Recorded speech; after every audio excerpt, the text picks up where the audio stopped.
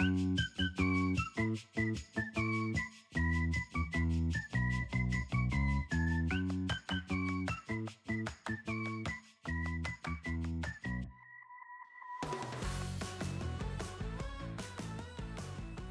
everyone, welcome back to Why the Flick, a podcast where we watch a new movie each episode and ask ourselves, why the flick did we watch this? I'm your host, Claire, and this week I'm really excited to have two very special guests back on the podcast. It is John and Georgia from Comfort Films Podcast. Hey guys, how's it been? Hey Claire, great. We're glad to be back with you, especially for this episode. I think we're going to have a blast talking about this one. Yeah, I love Christmas stuff. This is going to be pretty nice, and we always have a good chat. I'm excited to see what trivia you have for us. Oh, always. I love looking into the trivia. And I knew, so for the listeners who don't know, we are kicking off a Christmas movie series. This is the first in our Christmas movie lineup for December. And so I felt like it was only fitting. Christmas movies are very comforting. And so we had to have Comfort Films Podcast on.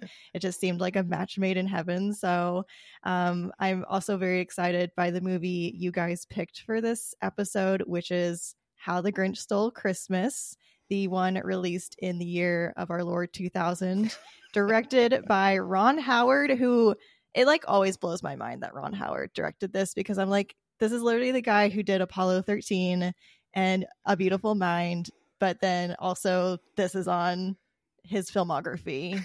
Amazing. Yeah, I know. It's like, I don't, also for me, like, I am, old, not that old, but growing up, I would go to my grandmother's house and watch Andy Griffith's show all the time. And I always immediately think of Ron Howard as Opie from Andy Griffith.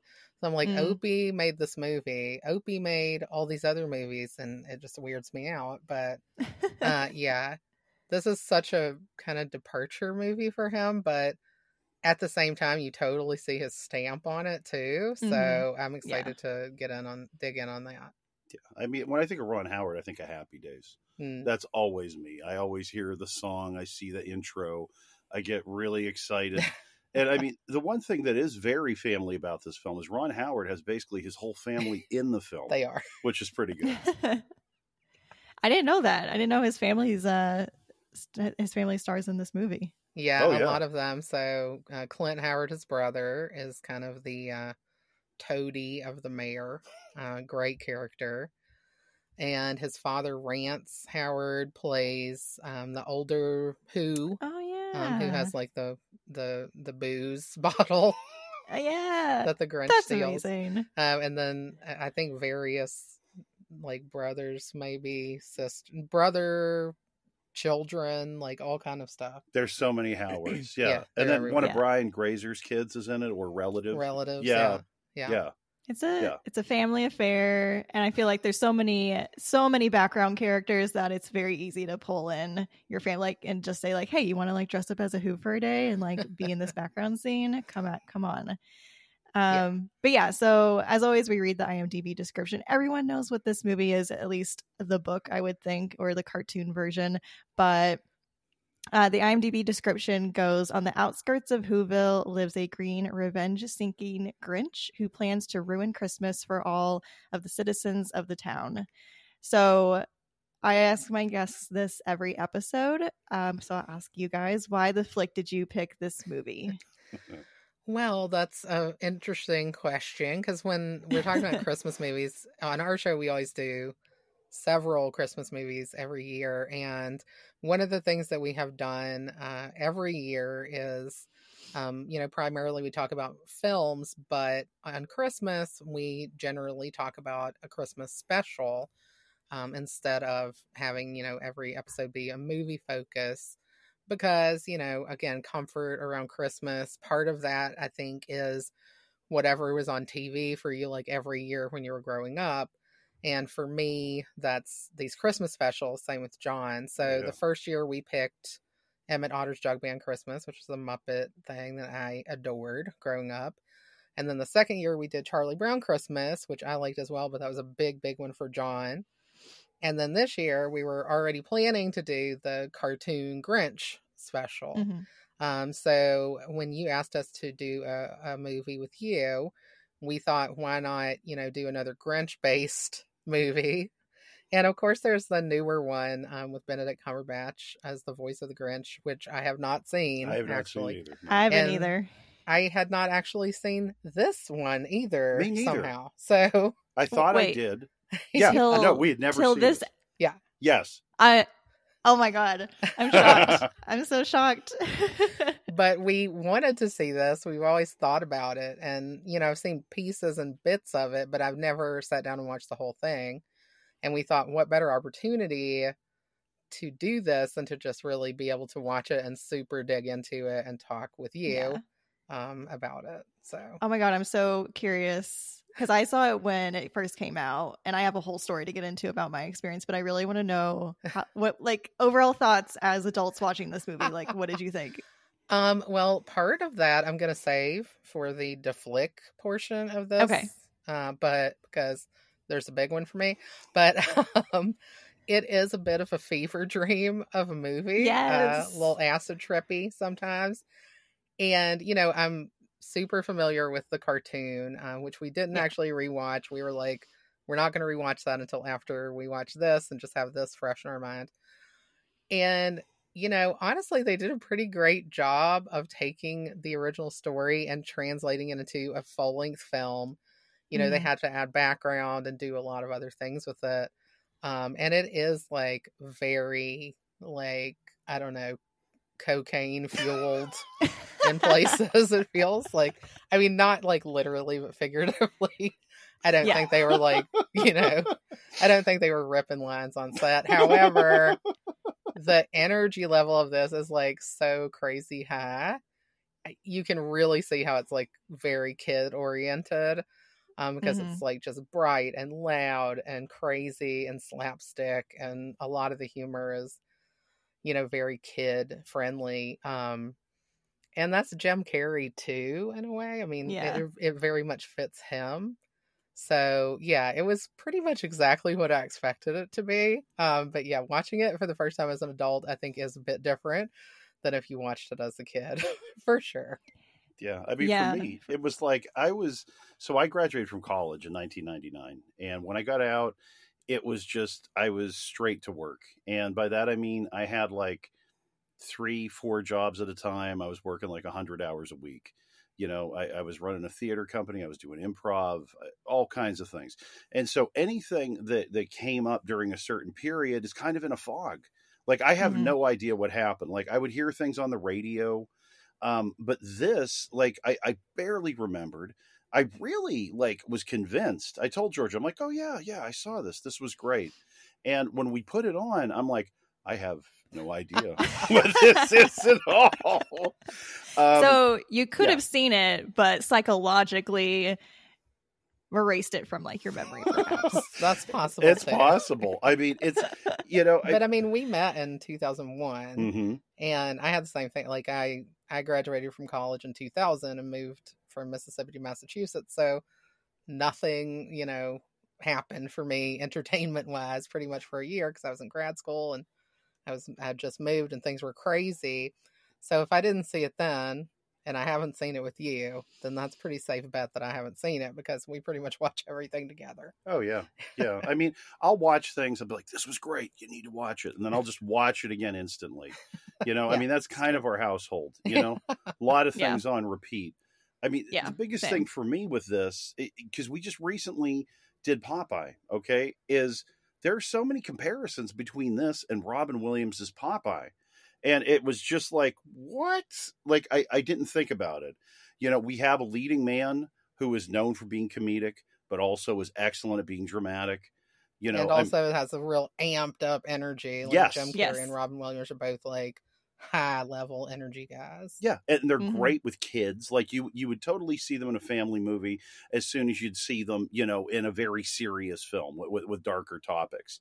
So it's oh, okay, we have that. We also have the same thing as in Popeye. We have these Cirque du Soleil performers, in the group. You even have Bill Irwin in there. And Bill Irwin was actually in Popeye. It's Popeye. We have Malta right? And this, we're in this icy place, which is, on a studio lot, but it's just like it's this remote, far away area, and the costumes, the colors, the attitudes, even the music, because Popeye had music and this does too. That's true. Yeah, it was weird because I would never put those two movies together, but seeing them in like close quarters with each other, it was like, whoa, these are very similar. The sets. I forgot the sets. Mm-hmm. You remember this? Yeah, because they kind of built them the same. So one of the interesting things we ran across when we watched Robin Williams' Popeye was that they built the set in Malta from scratch. And at some point during the construction, they decided that they were going to take away all of the tools of the people who were building it so that they couldn't actually make straight lines.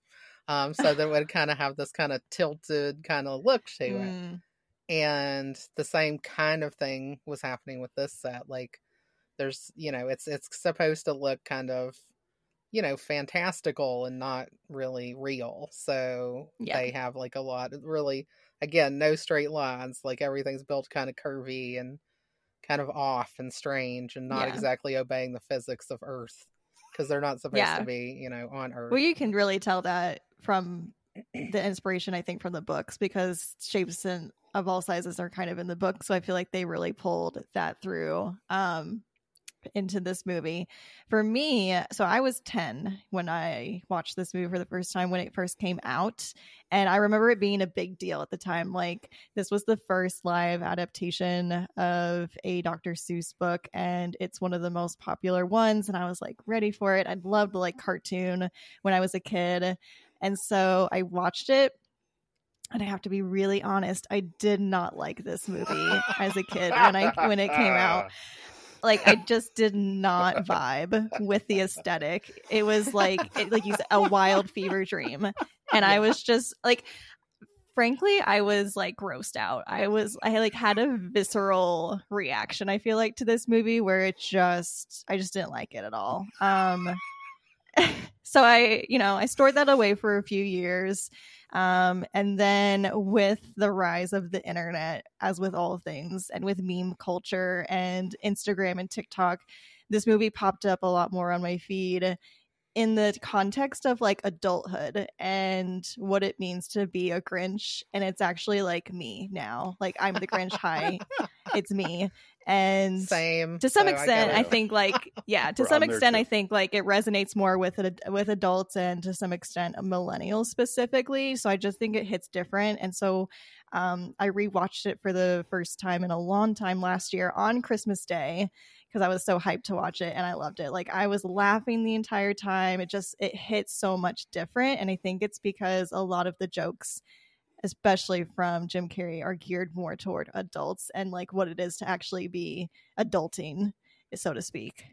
I fully agree with that. That's part of why I am glad that we didn't see it until now, because part of it, I have to say, the humor in this is not necessarily always my style of humor. Like, it's kind of gross a lot of times, and just slapstick. Slapstick is, I mean, like, it's not my favorite thing.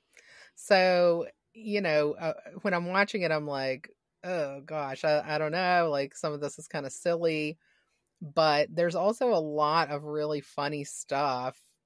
And I agree with you that I actually resonate with the Grinch.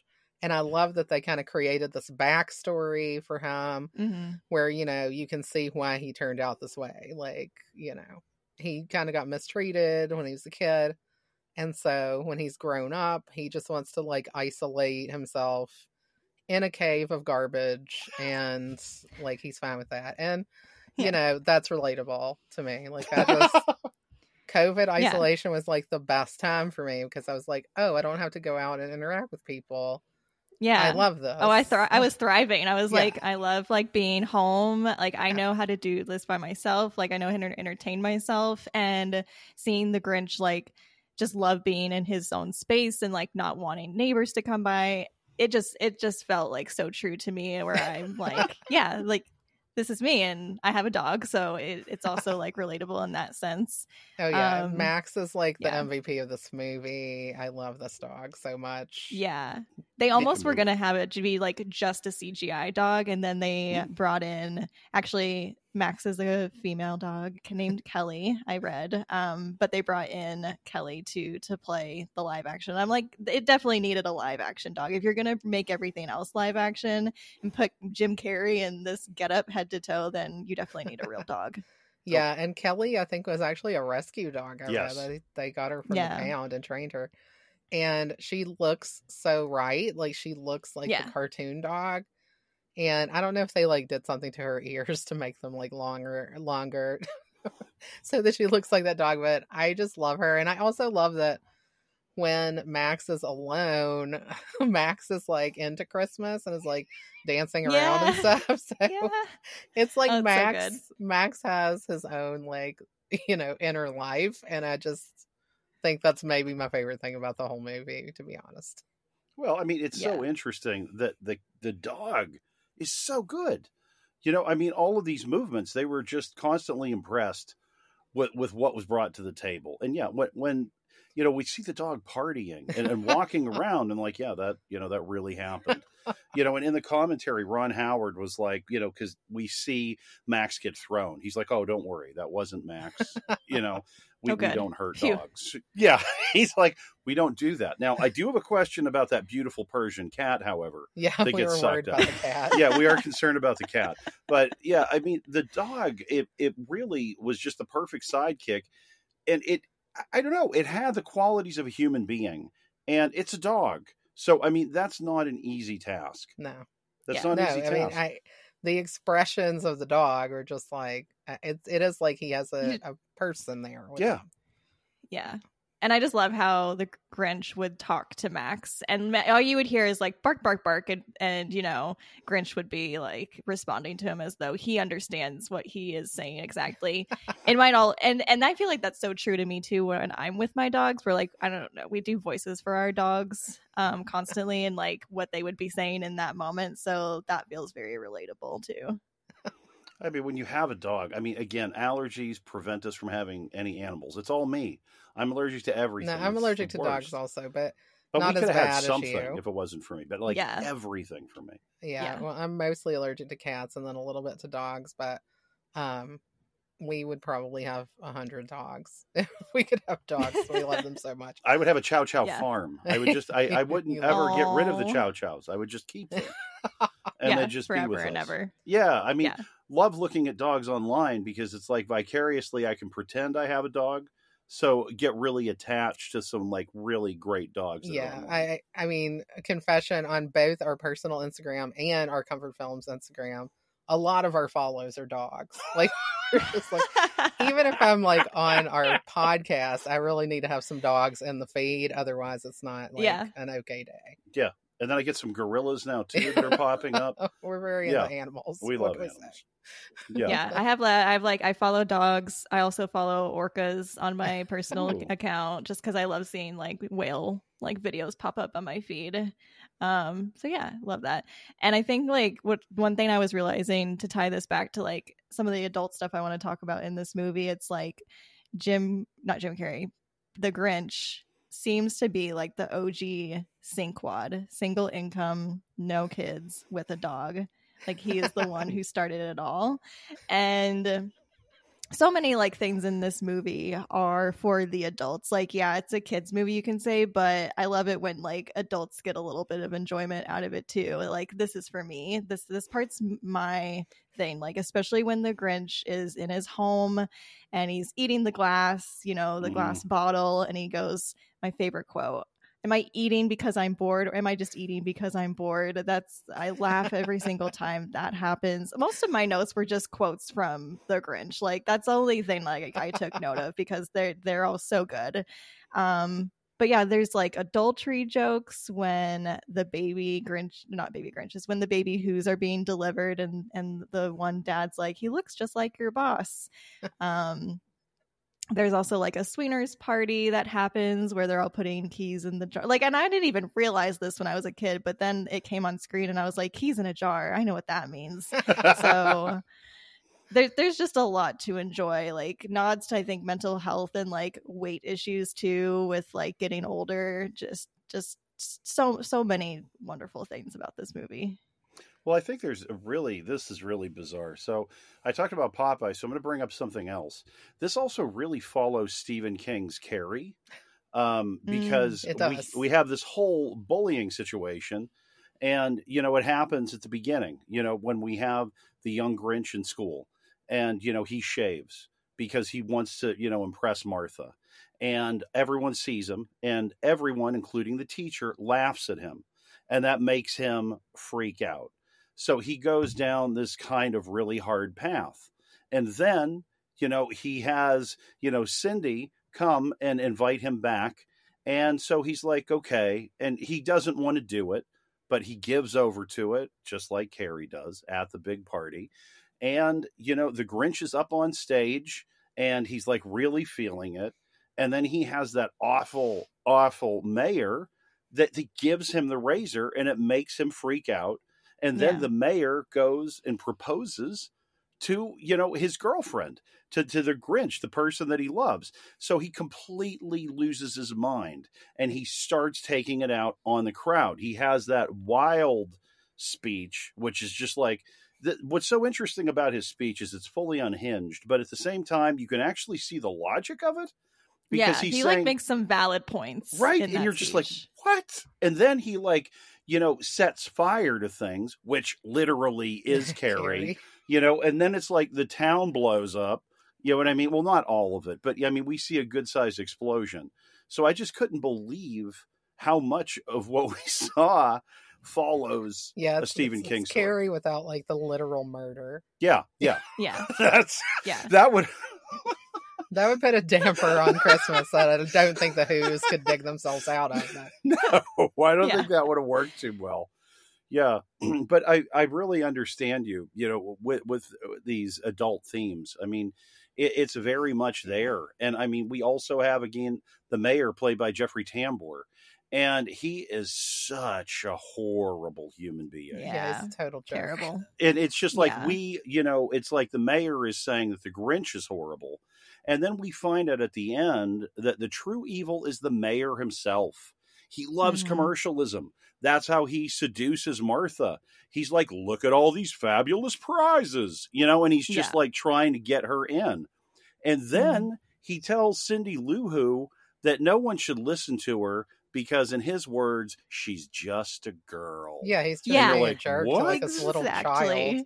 Yeah, and you're like, wait. Like, this is the guy that needs to go. Yeah. When he says not to be taken seriously, girl, and like just like the emphasis on the fact that he says girl, I was like, okay, we're done. Goodbye. Yeah. He hits it so hard. You're canceled. Yeah. God. Yeah. Well, and again, it's just like they have a lot of people that can really act in this film, and they're acting through such heavy makeup.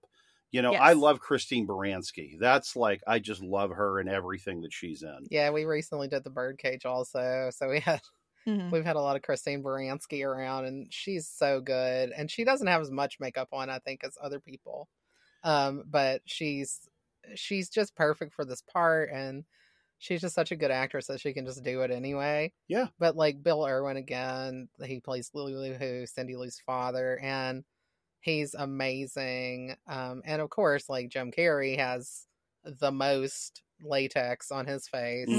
And yet, with all of that, and also knowing from reading trivia that it was miserable for him to have that, he's still so good, and he still has, like, his facial expressions are still him. It's not CGI and other makeups that they put on. It's like he has all this stuff on, but then he still does like the giant grins, the evil smile that is fully associated with the Grinch. It's pretty amazing. Yeah, because it really feels like we're watching, the older cartoon, or we're looking at the book. I mean, I don't know how they did it. I don't know how they did that so well, honestly, because he fully embodies it. One of my favorite things about the film is how well we dovetail into the original story. And when we get the Grinch song, it is fully motivated. Yeah. We are completely ready to go. We're like, oh, yes, this is it. It's on. Yeah. And what blows my mind is they said that Jim Carrey recorded that song long before they filmed the sequence. What? Like, you know what I mean? Like, what? Yeah, like that song came on and I was like, oh, who's this artist like in the background who's singing? Because I could tell like some parts of it were Jim Carrey, but then I was like, this other voice, who is this? And I looked it up and Jim Carrey sang all the parts and did all the voices. And I was like, excuse me? Right? Yeah, he's so unbelievably good. Like, I don't think they could have had this movie without him at all. Mm-mm. No way, no how. He's so perfectly casted for this role. Like, and I think I had read that like Robin Williams was also considered for this role. And I could like in a alternate reality world, I could see Robin Williams doing this. I feel like it would be really different. I might still like it. But Jim Carrey just has such that like zany, wacky energy that it's so unhinged that it's perfect for the Grinch. And he brings the physicality, he brings the voice.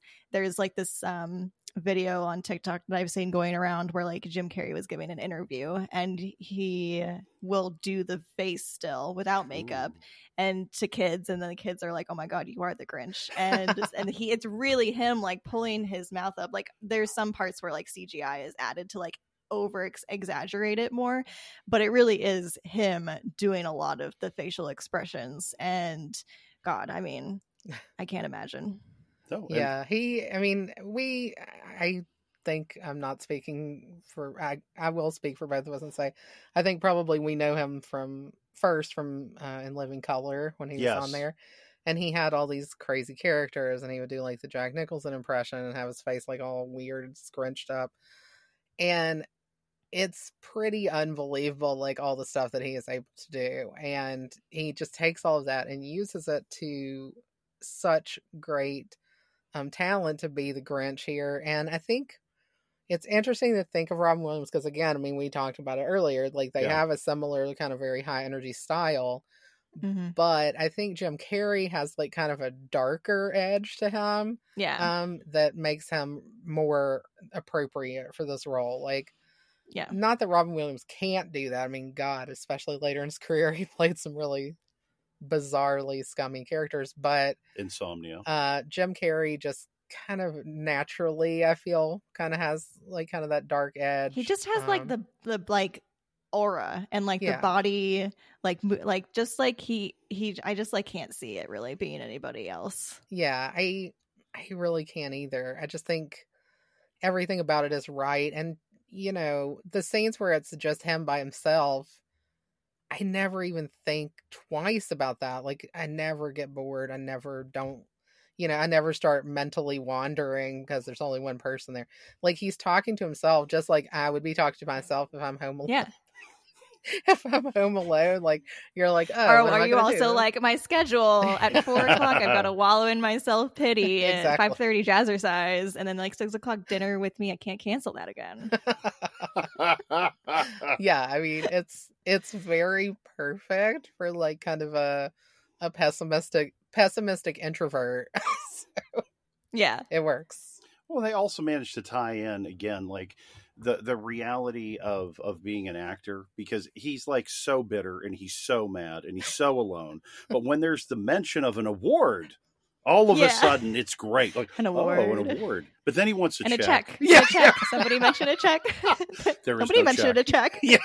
I mean, I have a theory. Maybe the Grinch is a Capricorn, and because he has all of these Capricorn traits, and he's mad because Christmas and his birthday are really close to each other. Ooh. So he, never got the appropriate treatment for his birthday because Christmas is right there. She says, having a birthday on January 3rd. I love how we've just added this additional backstory layer. Like, we never really know why the Grinch doesn't like Christmas, but now it's because he's a Capricorn and nobody remembers his birthday. Yeah, that's it. Or people give him a Christmas present and say, this is for your birthday too. Oh, that's the worst. I'm sorry. I'm not that close to Christmas. My birthday's in February. It's still like adjacent though, so I feel your struggle. I was supposed to be born like on December 23rd, and I also Oh always think that man. would have been maybe a little bit better because at least it's before Christmas. So you could just be like, you have to celebrate because it's not Christmas yet. But no, January 3rd, everybody's still in the Christmas hangover. And then New Year's hangover too, like sometimes literally. Yeah. So forget it. That's rough. Forget it. That's rough. Oh man. It's a tough time. I mean, it's what's interesting about this movie too is, I mean, I know Lemony Snicket is after this, but I kind of feel like this is like the zenith of this really broad humor that we saw. This is the biggest thing. And for me initially, if I was to go back in time, to the year 2000 and say to myself, do you want to see the Jim Carrey Grinch movie? My answer probably would have been no. And the reason for that is it's like, you go and you get trained in acting, and I would always catch so much heat. They're like, that's too big. That's too big. What you want to be funny, right? You want to be an actor, right? So I just became hardcore. Like I used to do musicals and all kinds of things. And then I was like, I'm serious now. I'm serious. I don't want any of this non-serious business. It's like, who am I? Tommy Lee Jones in Batman Forever? You know what I mean? Like, it's like, I will not sanction your buffoonery, but it's just like, yeah, it's totally, totally weird. Again, like, when was this date in my mind that I watched this film? I don't know, maybe the last 5 or 10 years. And I remember thinking it was good. But again, when I saw it, there was nothing there. Yeah. Well, I mean, there's a lot that I forgot about this movie too, to some extent. I mean, I think some of it goes out the window, and then some of it stays with you for years upon years. But yeah, I mean, it's so crazy too how much like they were able to get Jim Carrey to perform, or just he himself was able to like really perform very well in this movie when he was in such mental pain going through the whole makeup and costuming of putting on. And I guess it like in some way helped inspire, I guess, maybe a little bit of like his portrayal of the Grinch, because he was already in that really mad grumpy mindset. So like it just kind of probably came through. But yeah, like everyone kind of knows, I feel like at this point, the history of like him going through the costume getup and like how it took 8.5 hours like the first time for him to put on all of the makeup and the suit, and then he went in his trailer and kicked a hole in the wall, and then they after that point got it down to like 3 hours in total to get it on him and off of him. But still, like, it's a really long time to just have to sit completely still and let someone like add all of this makeup to your face. And then you also, in addition to all of that, have to put on yak hair dyed in green.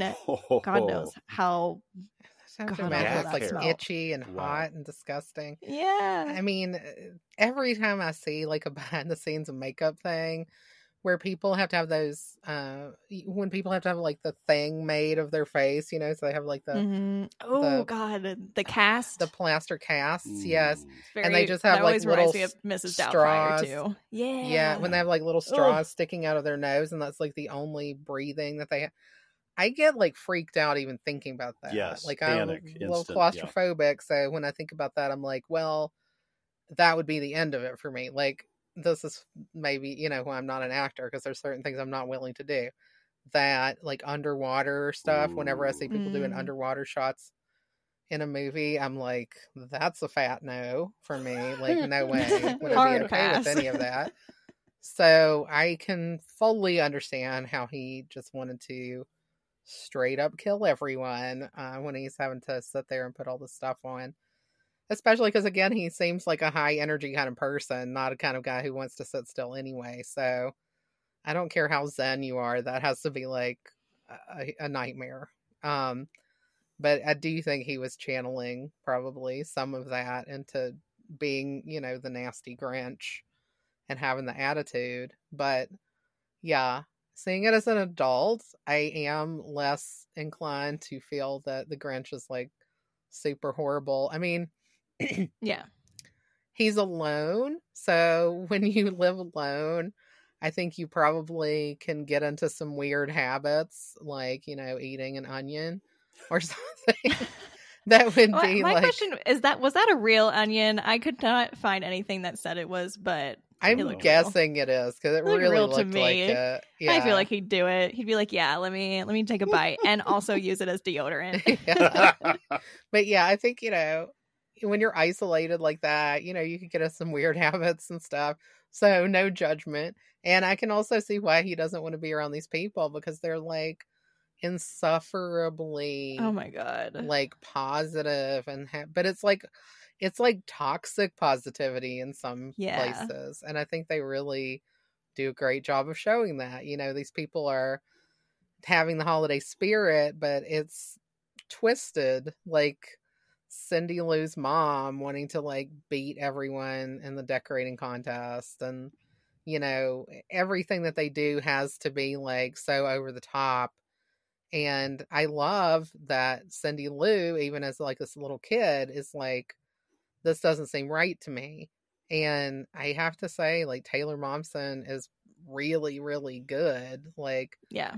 Again, they did a great job casting kind of the perfect kid for this, because she almost is like a little grown up. Like, she's more mature than a lot of the grown ups in this movie. She's so wise. She is. She's really thoughtful and caring, and she doesn't exactly fit in either. And I think that's what kind of connects her to the Grinch, because she's able to see that he's not all wrong, and she wants to try to fix what's been done to him, and she's just a really sweet kid. Well, I also feel like, we're talking about the Grinch. It's like he was coming off of Man on the Moon, right? At this point. Yeah. So it's like that Andy Kaufman energy, I feel, is in the Grinch, because there are moments of sincerity that I feel are not sincere at all, but it's just like he's saying the words, and it's just like you catch that when you're older. Whereas when you were younger, I don't know that you would. So that to me, I think is a really interesting turn in the film as well. I mean, particularly at the very end when they're all eating turkey in the cave, and he's like, "Who wants the gizzard?" And someone's like, "I do." He's like, "Oh no, that's for me." You know what I mean? Like, it's exactly. It's to let you know that, okay, yes, his heart did grow, which is a wonderful thing. He is a better person, but there still is that curmudgeon in there. He still exists. He's not completely gone. It's interesting how he is, a hero in this. He doesn't want to be a hero, but he ends up being a hero. And I also adore the fact that they have like these kind of action moments in the film that are hilarious. At the very end, when he's trying to catch the sleigh with the presents, they do this slow-mo jump, you know what I mean? And you're like, oh, he's going to catch, a bar of the sleigh. He doesn't. He just beefs it into the face snow. Plants. Oh man. And I love how they just are able to flip all of that, on its head. And I mean, the little car he drives around on, that's ludicrous and wonderful, right? And then he hits a fire hydrant, I think. And then that makes this huge explosion. It's an enormous explosion. Like, what? It's great. I mean, the way that they're able to really toy with you in this film is impressive. And I do think that, yes, being, an adult, I'm able to pull out so much more than I ever could if I saw it when I was younger. Yeah. I think the thing that also stood out for me more so than when I maybe watched it when I was a kid, and it's mostly because I'm an adult now, is just how much commentary there is in this movie about Christmas commercialism and obsessing over material possessions to the point where you see in the beginning where everyone's in a frenzy just over shopping, and then everything's 99% on sale, and then crowds are pushing everyone over. It feels very real to what you would see at a Black Friday event. in real life. And so, yeah, I feel like there's this like chaotic energy that's happening in the movie that is really symbolic of this commercial greed that's also being portrayed in the film. And I really love the relationship between Grinch and Cindy Lou because they seem very similar in they have like not like the same, I think, ideologies about Christmas, but they're both in a place where they're like not willing to conform to what's happening around them. So I feel like they, you know, that's why Cindy Lou's so like interested in doing all the interviews, cute little interviews with her microphone and trying to find out more about the Grinch. And there's a line that she says when she's actually in the Grinch's home where she's trying to convince him to go to that Cheermeister event. And she says to him, like, maybe, just maybe if you can reunite with the Who's and be part of Christmas, then maybe it'll be okay for me too. So I feel like that really gives you an insight into why she's doing what she's doing. Yes, it's to help the Grinch, but it's also to help herself a little bit and get some of that like Christmas spirit back. Now, Claire, you were a reporter, if I'm not mistaken, right? So, yes. with Cindy Lou Who and the investigation, seeing it now that you're older, did you feel like Cindy?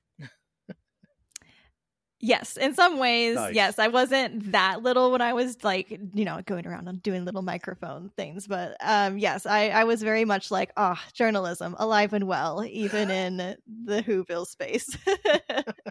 So yes, I was very happy to see that she was just doing her due diligence, getting all of these stories. And I love the stories too, how they unfold. And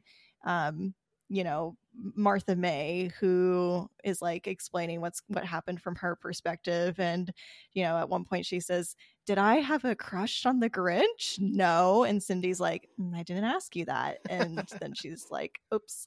And so, yeah, it was really cute to see her going around and getting those interviews. And I feel like she's got a hopeful future career as a journalist. I could see. What I liked about it is that, yeah, she thinks something is wrong with her. And you're right. Like, that's why she's going about this. It's not just, she thinks something is wrong with her and she sees, how people talk about the Grinch. And she's like, well, I kind of feel like that too. So what's wrong with me? Like, why am I not just going along with everybody else? And I love that because it's just like this curiosity of a child kind of a thing that opens up the whole story. And I think that that's a really special kind of a thing for a Christmas movie. And, the commercialism thing, the anti-commercialism thing is a really big thing in movies way back with Christmas. Like, this year we're talking about Miracle on 34th Street as one of our other movies. And that movie, even though it's from the 40s, is very like about anti-commercialism at Christmas because everybody is always just trying to shop and do all this stuff. And it just shows that this is like such an ongoing problem for our society that it's so easy for us to forget that Christmas really should be about, spending time with your family or, slowing down and, thinking about what's important in life. But it's not, because it's all about just going nuts, buying stuff and, making sure that everything is perfect. And it really makes Christmas a stressful time when it's not supposed to be. And I think that this movie does a great job of talking about that. Yeah, it's nice how they have that. And again, it's like, who do we get the insight from? The child and the recluse curmudgeon. These are the people that have the information. You would think it would be your local leader. You would think it would be your parents, your friends. No, it's the places where people don't necessarily go for information. And I think it's great that they're saying, open your mind, talk to people, talk to different people. Talk to the people who are normally ignored. Exactly. Because maybe they have the insight that you're looking for. Yeah. That's a good point. Yeah. I mean, and it's, again, you do have, what other thing I do want to bring up? It's like the Ron Howard impression that Jim Carrey does, where he puts the hat on. Good. It's just like, again, this movie is very self-aware. And I like that. I like that it's self-aware. Now, I'm going to be honest with you. When I saw the impression, first thought I had was Steven Spielberg, not Ron Howard. Yes, I actually did too. I was like, let me look it up and see. Yeah, I was like, wait. I was like, I see the hat. I'm thinking about Jaws. Okay, maybe it's him. No, it's Ron Howard. Wow. Yeah, I like that it's aware. I mean, and then like he also lampoons, all those stupid weight loss commercials that we would see when we were younger, when he's so happy that he shrunk down his heart.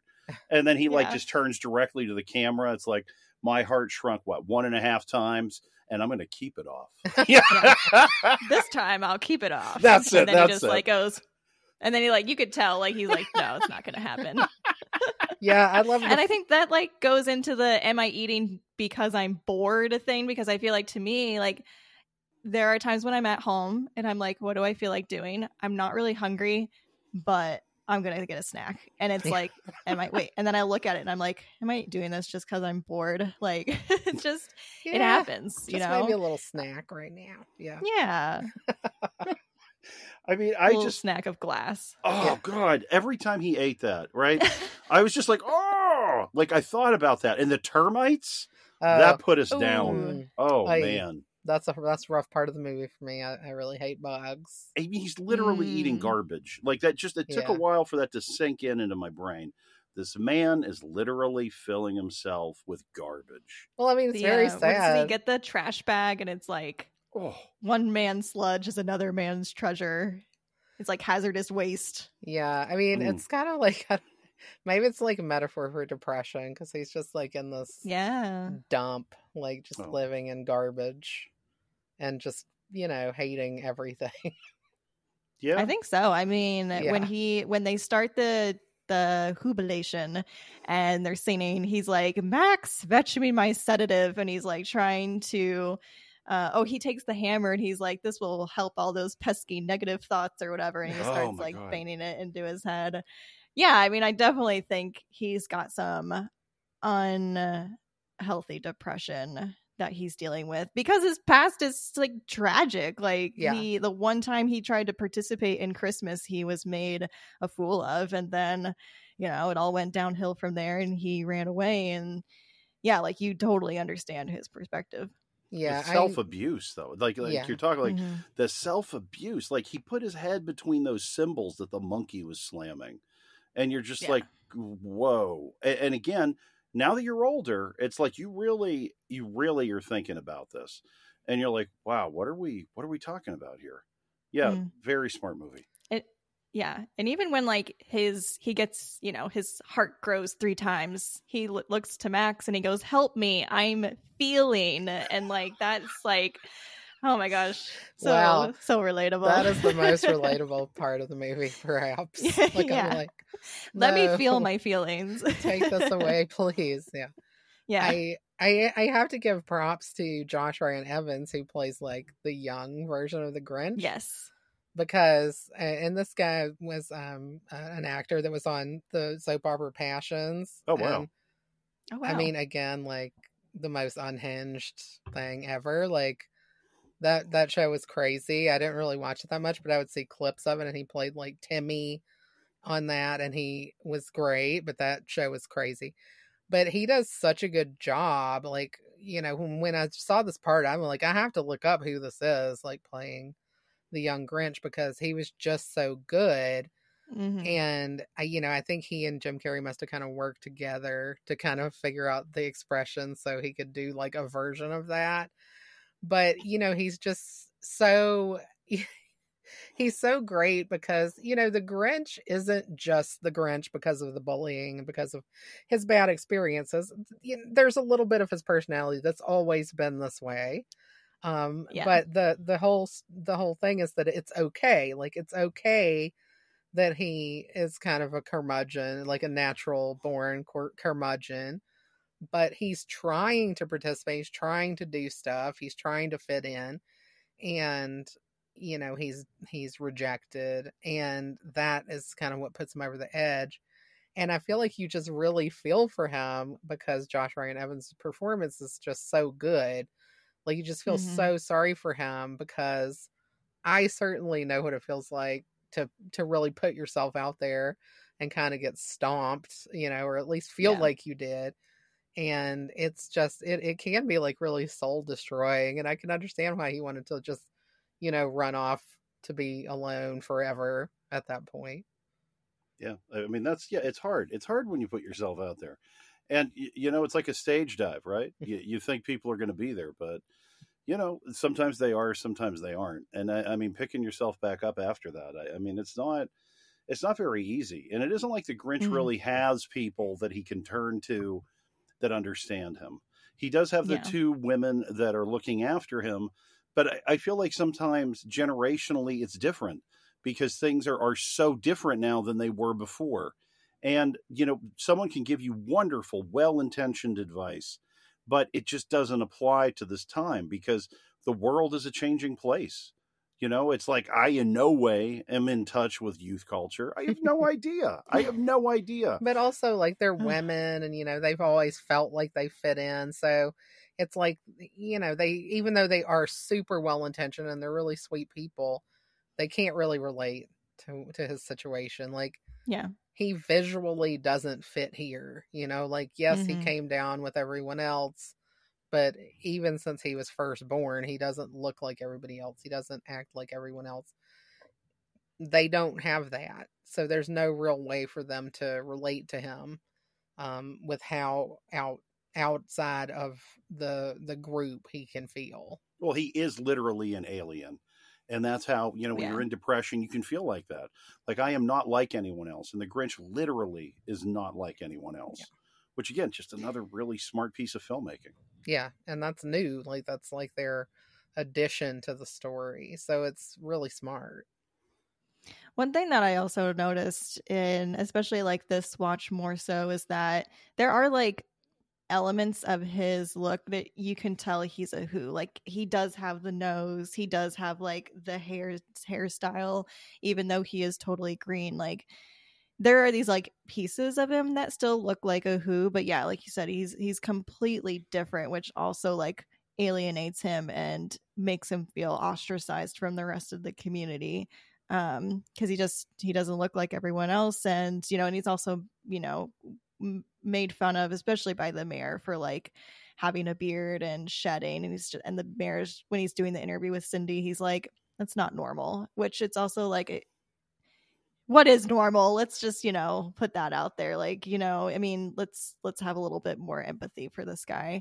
I also think his biddies, as I think they said, were just too busy swinging with everyone else to be able to relate to the poor Grinch. they were having their own sex parties and putting keys in jars and all of that to know what he was going through. But yeah. Where do we go from here? I know. It's just it's so funny with this film because I think about the making of the film and the things that they threw in there, right? Which really, you won't see until you're older. And I've seen this in many Disney movies as well. It's like you see the movie as a kid, you like it. You look at Aladdin, right? You go back. There are different things. You go, whoa. What did Robin Williams say here? Yeah. So it's always present. Shrek is like that big time. Like, if you watch, for sure. Yeah. Shrek is like two different movies and you don't know until you watch it when you're younger and then when you're older. Yeah, it's like when different. The Grinch is in the mail room and he's like, now a little something special, jury duty, pink slip, eviction notice, and you're like, you don't get that when you're a kid, but when you're older, you're like, yes, that would be frustrating. Jury duty. Oh, that's a tough one. I once got that on Thanksgiving week, and it was like I had every single day. It was like the 1 week I had off, and literally every single day I would have to look. And thank God I didn't have to go in, but I didn't know. Jury duty's rough. Yeah, it hangs over your head. Yeah, you're like, I got to get there. I got to park. What do you get for lunch? What do I have to wear? What's going to go on? Yeah, it's not quite as bad as eviction and being fired, but it's up there. Yeah, or chainmail, God forbid. Oh yeah. But I like how mostly it's jury duty. Then a couple he has to like really throw one in with something horrible. But that's also like, it reminds me of when he's going through the phone book to do like his hating. And he just starts going alphabetically. And he's like, I hate you. Yeah, loathe. hate. Yeah, loathe entirely. So good. Yeah. It also there's so many good parts where go ahead. No, please. Just so many like quotable moments. I feel like this like movie especially, and much the same like when we did our episode with Shrek 2, it's so quotable and so many lines that I feel like I'll say constantly. Like when Jim Carrey goes, almost lost my cool back there, when he absolutely 100% did. And just so many great moments. Oh, it's great. I mean, he improv'd a lot of his lines, obviously, and it's just so, and I think they also, in the commentary, talked about kind of developing it together. So they had their script, but then they kind of went through it with Jim Carrey too, and he kind of added a lot of things, and it's got his stamp on it in that way. And that's, I think, what makes it so successful, because yes, they have a great story already, but then they also have like this Jim Carrey interjecting his type of humor that really characterizes this Grinch. And I think it kind of bore out for him to get these other parts. Like you already mentioned, a series of unfortunate events where he's playing kind of a similar character, and then he did Christmas Carol as well. Oh, yeah. And played Scrooge, and that's another kind of character. So it's just like Jim Carrey kind of kept playing this in other movies. And I think of The Mask too, which was pre this. Like that, I think that was my first Jim Carrey movie I ever saw was The Mask, and I definitely see elements of that behavior in the Grinch performance. Oh yeah, because it's really over the top and chaotic. Like he causes chaos, and that's what he wants to do. Like he wants to like upset the natural order of things. Well, it actually loops back. Like, this is pretty interesting. I was just watching this the other day. This was not anything I planned on saying. This kind of ties into the Cable Guy. Jim Carrey and the Cable Guy. It's a guy that watched a lot of television, and everything he has is kind of a lie. And the reason that I bring that up is because in the Grinch voice, Ron Howard said that it's like this combination of all of these different voices that we've heard in the past. So Georgia and I kept trying to put our finger on it as we went through. Georgia was like Walter Matthau, Jimmy Stewart. It was all of these older, bigger Christmas films that we had. And, going back to the Cable Guy, what does the Cable Guy want? He wants a friend. And again, the Grinch, though he'll never say it, what does he want? He wants acceptance. And again, in both films, we have this very broad humor that also can kind of go to these dark places. The Cable Guy, obviously, a lot more than this, but it's something where Jim Carrey has such excellent range, and he's also excellent at just being able to zero in on a moment. Like you could give him the most beautiful, heartfelt speech, but I bet they could say, "Okay, Mr. Carrey, when you hit the word the, I want you to say the like it's the most hateful thing you've ever heard in your life." And that's what would stand out. And you go, whoa, this guy's a pro. Yeah. I love when they give comedic actors the ability to like go off. Like you follow the script, but then also add a little bit of your own personal flavor to it. And I feel like we get that so much in this movie. And so many of the like best lines are improvised by Jim Carrey. And some of the like greatest moments are accidentally improvised, like when he pulls the tablecloth underneath the plates, and it was actually supposed to like totally fall over, and Jim Carrey did it so well that the plates stayed on the table. So then what does he do? He immediately goes back and just shoves the table over. This is so great. Like I like it even better that way. Me too. Yeah, it worked out so much better that way, because he was just like just rips it off, everything's great, and then he just goes back to like it just knocks everything off and then knocks the table over. It's hilarious. Well, it shows you it's a person where everything could be okay. Things could be even going greater than you expected, but he's still going to mess it up. He still needs to make it bad. Yeah. Well, he's so frustrated. Like, just, he feels like nothing works out, and it kind of becomes like a self-fulfilling prophecy in a way, because he just, he does it to himself a little bit. Like, it's hard because people are kind of awful to him and they expect bad things from him, but he also expects that. So it just becomes the thing that happens. And when he changes his mind about that and decides, I can be different, that's like the catalyst for him feeling better. And it's not like everything suddenly improved. Like things are still going wrong for him at that point, but he's just like changed his perspective on it, which is a nice thing. But he gets with Martha in the end. And that's what I like. Yeah. It's a 2-in-1 because it's like, as the audience, we want the mayor to pay. We want there to be a comeuppance for the mayor hard for so many reasons. He sucks. He does. It's a 2-in-1. It's like we get the romance that we wanted. It's there. It's great. It's wonderful. It's a dream come true. And you also get to flush your worst enemy down the toilet in the same moment. Yeah, absolutely. Yeah, I mean,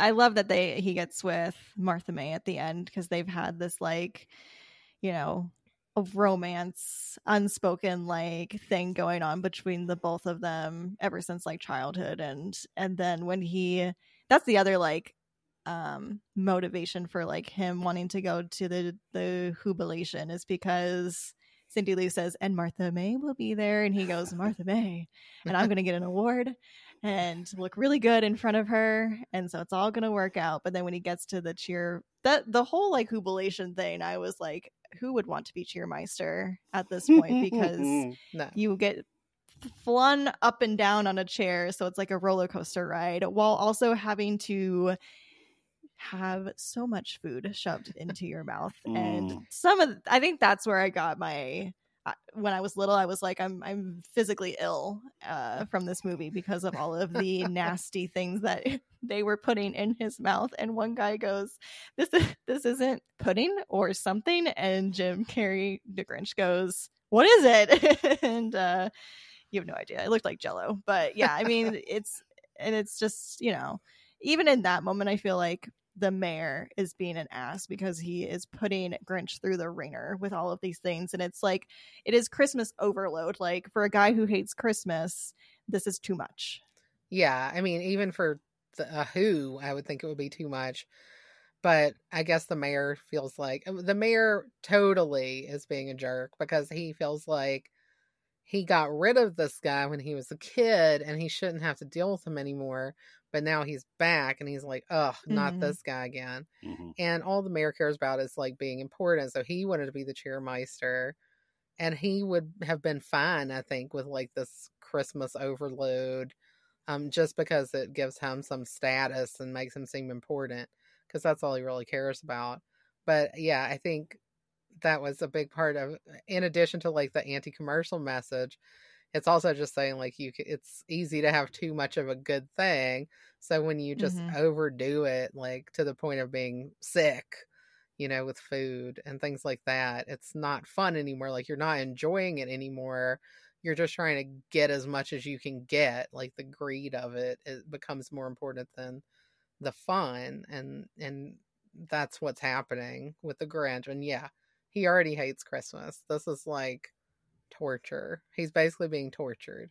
And then to cap it all off at the end, his worst mortal enemy like hands him this award that is just a callback to his most embarrassing moment that like set him off on a totally different path in life. And of course that's intentional. Oh yeah, there's no question. I mean, it's just a very evil thing. They do a great job with the transition between the younger versions of the characters and the older. And I mean, we spoke about, the actor that plays the younger Grinch. The younger mayor, also perfect. That is exactly who it is. This is the same bully. This is the bully that grew up. And I love that we have that, because it just gives you this bigger picture of their lives. And I think that's what makes it so great, is when we come to this grand finale, it does feel like a finale because we've lived literally an entire life with this character. And it's like, and they lived happily ever after. And then it would say in parentheses, and the Grinch was still a jerk sometimes and loved it, you know? And it was like, yeah. I love that he didn't like completely change. Like he didn't lose his self still just to like conform, you know. He was still he was nice. He knew how to be nice, but he was still his same old to some extent, which I appreciated that he didn't lose himself to like please others. No. And he saved Christmas. Again, he saved Christmas by doing what he thought was the most horrible thing possible, which was to take all the gifts. He thought that was the worst thing that he could do, and he thought he was going to really give it to the people of this town that made his life bad. And what he did is he saved them. You know, they were so happy because then they realized, hey, we don't need any of that stuff. We care about each other. I love this day. I love this celebration. And of course, you know, the Grinch hears the people of Whoville singing, and that, you know, that makes the change happen for him. That's the big turn for the Grinch. What a way to like have a plan completely backfire. Like you think you're pulling one over on them, and then the Who's again are like, actually you did us a huge favor, and the Grinch is like, what? But then additionally it grows his heart, so really the Who's got him in the end. Yeah. One thing that we haven't talked about that I think we probably should is the narration. Oh my God. How have we gotten this far without mentioning Anthony Hopkins? Yeah, he's so awesome. And I also really love kind of the fourth wall breaks with the Grinch throughout, but especially when he ends up kind of talking back to the narrator. I think that having Anthony Hopkins as narrator is like a huge win. For Ron Howard here, because it brings like a level of class to the proceedings. Yeah. And he just does such a great job. Yeah, it reminds you of like, I mean, the first thing I think of is Scrooged, right? When they have, you know, the reading of A Christmas Carol, and they have John Houseman, and he's sitting, you know, in the chair by the fireplace, and it's this wonderful, cozy, opulent scene, and he reads in that beautiful, trained, rich voice, and we get that in this film, but we also get this Technicolor dream at the same time. It's really nice because yes, I feel that Anthony Hopkins' voiceover actually grounds the film. Because this is flying so high that they needed something level to keep you there. Agree. That's a really great point. I mean, and I do think that is it, because it is so fantastical and so crazy and bizarre sometimes that it could kind of go right off the edge. Yeah. But then you always have like this Anthony Hopkins like narration to kind of bring you back and, you know, kind of couch the story as like the fictional story that it is, you know. And I think that's really helpful. And there's also humor in that as well, if you think about it, because Anthony Hopkins, wonderful actor, many great parts, but what do we know him best from? Silence of the Lambs. Yes. Hannibal Lecter. Yeah. Like I wanted to hear about some Chianti. You know what I mean? Like some fava beans. Yes. The roast beast. The roast beast. What is the roast beast? Roast now beast. We have to be worried about that. Oh God. In quotation marks. I love that Anthony Hopkins is part of this movie in general. I love that he recorded his narration in one day from what I had read. Nice. That's impressive. I need him, like I need his voice and other things. Like I could just like fall asleep to him doing like a calm app narration and feel so at peace. But yeah, and he does a lot of the rhyming sequences too, which is also like a through line from this movie, from the book, and especially into this movie. So much of it is rhyming, and even the Grinch like makes mention of it at one point where he's like, oh my God, I'm rhyming, and he just is like so like disgusted by it. But yeah, a lot of like I think what they give Anthony Hopkins to work with is great, but then also he's reading lines from like the original book too, which is great to still see that come into play in this movie. Yeah, because I think we all, in the U.S. anyway, pretty much grow up with like this Dr. Seuss, reading these books. They're like some of the first books you're reading, and it really does kind of, well, maybe not anymore. I don't know what kids do now, but back in, late Gen X into early millennial, mid-millennial, I'm guessing, we all kind of grew up like reading these books, and just they're so fantastic and so imaginative, and it's really done well in this, that they capture that world through the visuals, through the narration, and then they add kind of this extra layer of the backstory and the Jim Carrey performance that really makes this pretty great. Yeah. It is so great because green eggs and ham. That's the first thing I think of. I love the Lorax was my favorite book when I was the movie, not so much, but like the book I loved. Yeah. Well, I mean that's the memory I have. I have my parents reading it, I have the teachers reading, and I read it myself. And it's like, I think that's another thing, I guess, with the Anthony Hopkins narration, is it makes you think about yourself when you actually read this on your own. And it brings you back to those moments that you had. Or when your grandpa read it to you, but he wasn't like a classically trained British actor, unfortunately. But it's the imagination that's in Dr. Seuss is something that I think is something that I didn't even think about. It's something that I appreciated and I loved. I always loved that it was a surprise. I had no idea where we were going. I always felt like, wait, what's going to happen? Oh, this. We've got a new word. We've got a new place. Wow, what's this? And this, gets your mind firing in a lot of different ways when you're younger, and it makes you think outside of the box.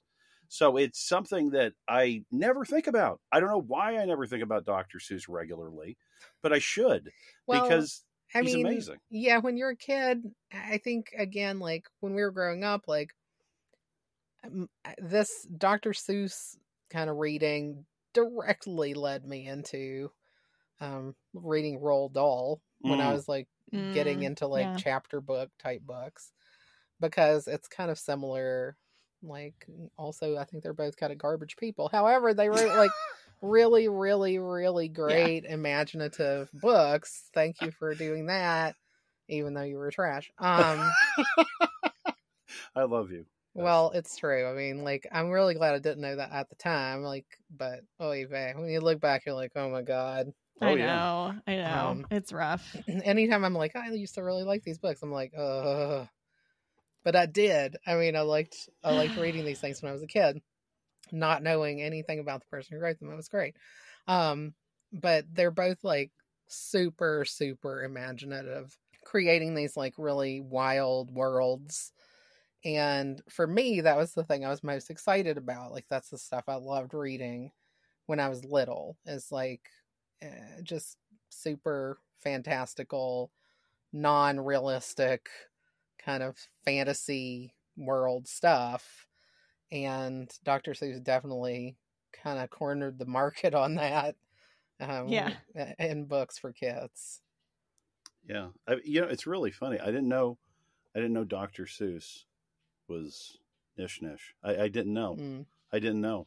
Oh, yeah. I didn't know that. Roald Dahl. Well, you didn't know that until I told you either. Speaking of canceled. Right? It's just like, what? Like, we were doing Fantastic Mr. Fox. It's like, oh, I love Fantastic Mr. Fox. And then you find out about Roald Dahl and you go, oh, no. Let me slap a disclaimer on this. Yeah. But yeah. Yeah. We had this conversation back in season 1 when we covered Harry Potter and we talked about J.K. Rowling, and we came to the conclusion that, like, at this point, I think it's okay to separate the work from the author. You can still enjoy some of this work without, supporting the author and their beliefs or what have you. But yeah, I think it's hard when these works have been so ingrained in your childhood. It's hard to then go back and be like, oh, I see, and then like completely like get rid of it from your perspective. Yeah, I have definitely have the same thing with Harry Potter. That one's been a tough one. Very tough. And it continues to be a tough one because somebody keeps digging the hole deeper every 2 seconds. If some people would just stop talking, yeah, that would be great. Turn off your Twitter, someone. Yeah, but yeah, because that was hard. That was probably my favorite fandom, and I really got kind of jerked out of it by the whole reality of the situation. And I've just gotten now to the point where I can go back and watch those movies again and enjoy them. No word yet on whether I can enjoy the books. I haven't tried to reread them, but with these, I think I'm further away. So Dr. Seuss, I'm like, yeah, whatever, it's fine. I mean, I think in general, it's kind of a miracle this movie even got made to begin with, because Dr. Seuss, real name Theodore Geisel, like refused to sell the film rights for these books. And it wasn't until he passed away that the decision went to his wife, Audrey. And she ultimately like decided to auction off the rights, but like had some very like steep stipulations. So like producers had to give her 4% of the box office gross. She would get half of the merchandising revenue, 70% of the profit from the book tie-in. And in addition to all of that, on top of it, she got $5 million for the material itself. So, you know, that there was like, I feel like a hill to get over to even get this live action version of the Grinch. But I think it all comes back to also making sure the Grinch is the right person. That was like a really big deal to everyone involved. And, you know, she had a lot of say in who that ended up being. I think one of the choices was Jim Carrey. It ultimately, as we know, became Jim Carrey. So I feel like without him, I don't know like if this movie would have been as good. Yeah, I think like there's a lot of things in this that make it good, but he's the number one, and he's kind of like the spoke, you know, or he's like what the wheel was built around. Like there's nothing else, you know, without him. Like everything else has to come from him kind of being like the central person for this. Because I think even Ron Howard's kind of I feel like Ron Howard is like a very positive kind of person, and I think that he's the right person to make this movie in that respect because, you know, and also he's, you know, been in the business for ages, you know, since he was a little child. So he really knows how to make a movie. He knows what makes a good movie. But even then, like if you don't have Jim Carrey, you don't have the movie. I mean, Ron Howard really said as much on the commentary. You know, he even recognized like, the reason this works is because we have Jim Carrey. Well, Jim Carrey he's our modern day Jerry Lewis. And what Jerry Lewis did, no one else could do. They couldn't do it exactly the same. You know, it's just like he had this certain type of humor. He had this kind of slapstick, over the top thing where he could also be, as we found out later, he could also be a very good serious actor. Zany. He's like the only person you can use zany in a positive connotation. Yeah. I mean, it's just like, again, we can go back even further to like the silent movie era and those folks and how it moved forward. But I feel like, you know, Jerry Lewis to Jim Carrey, I feel like we have a direct line. And it's just like, if you think about a Jerry Lewis movie and you think about someone else going into this Jerry Lewis movie, you can't, because there's no one else that has that exact same energy. They don't have that same POV. And with Jim Carrey, this is exactly it. And Jim Carrey's the type of person that he can connect with kids and he connects also with adults. So this is exactly what you needed in this movie. Yeah. I don't know if you guys have heard of like the rumors of a sequel. The Grinch 2. I don't know if it's happening, but there were rumors for a long time and some reports that it was going to star Jim Carrey. And then really recently, Carrey released a statement via his representative who was like, he's not coming back to do this. Like, and I was even at the time thinking, there is no way this man is going to come. Like, yes, he's perfect. He does such a great job, but also it was complete hell. Like there is no way that he would ever come back to do this again, and going through that experience. I can't imagine. So No. that's, and I don't think you should. I don't know. I have all those other opinions about doing sequels. I mean, in general, I also feel like this movie like has what been is made. what would it even what, be? Yeah, I like don't know. you don't. What is there to talk about? I feel like they perfectly encapsulated the message of this movie. We have a complete thing. We don't need to add on a second story. Let's just enjoy it for what it is. We don't need to make a sequel for the sake of making money. That's how I feel like a lot of sequels are. Just I mean, it's to make a buck. Especially in this case, I feel like that would be it, because the story has been told. It's been told well. Let's just let that be. Let's just walk on by. Well, it's been expanded already. I mean, they added so much new material for this film. Yeah. So I feel like they've poured so much into it that it's like, if we're going into a sequel, where are we going? This is no longer anything to do with the same character. Right. Do something different. Go somewhere else. Yeah, there are so many great ideas out there that are original ideas that you could do. You don't need to do a sequel. So I'm in line with that. That's kind of one of my things I get off on a tangent and a soapbox with on everything anyway. Like, whether it's a sequel or like remakes or anything like this, it's just like, stop, like step away. Step away from the thing that's already good and let's do something new. Like, and then when you do see a movie that has like a completely fresh new idea, I just am so excited about that. Like when Everything Everywhere All at Once came out, I was so excited because it felt new. It was something different. We're not just, building on another property that already exists. Or the movie Talk to Me that came out this year. Yes. It's like a horror movie, but it's like so good and different, and those ideas are out there. Like, let's do those. Like, so many ideas, even like Cocaine Bear, like, the sky's the limit, guys. We can do anything. We don't have to do the Grinch too. I mean, that being said, this does build off of an older property, and we are saying that's good, but it's taking a classic and kind of bringing it into the modern day and adjusting it and building onto it to make it a more complete story.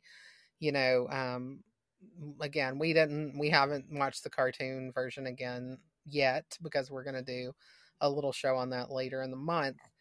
But, it was very simple. It's like a very simple story. And this is kind of taking it and giving it a background and fleshed it out. And I appreciate that. But that being said, like, let's stop now. You don't have to do anything. Well, and with the makeup, I mean, it's interesting because Rick Baker won the Oscar for best makeup for this movie. And, Jim Carrey, it seems like it was really difficult to have this makeup on. It actually makes me think about Tim Curry in Legend years ago. When he played like darkness and he had like, oh my God, you know what I mean? That's crazy too. But when this film was wrapped, it was on the commentary. Ron Howard said literally when they were done, he yelled cut and he knew it was over. Jim Carrey literally reached up and ripped the makeup off of his face and said, I am so glad this is over. Yeah. Yeah. You just want to breathe. I mean, I imagine your skin gets really... Yeah. Well, I thought about that because all the Who's, even like, their makeup is less extensive, but all of them have a prosthetic covering their nose. And I'm guessing that either they couldn't breathe through their nose or it was hard to breathe through their nose because of the way that prosthetic was applied. Forget it. Like, I can't. I have 3 holes I can breathe in through my face. I want all of them.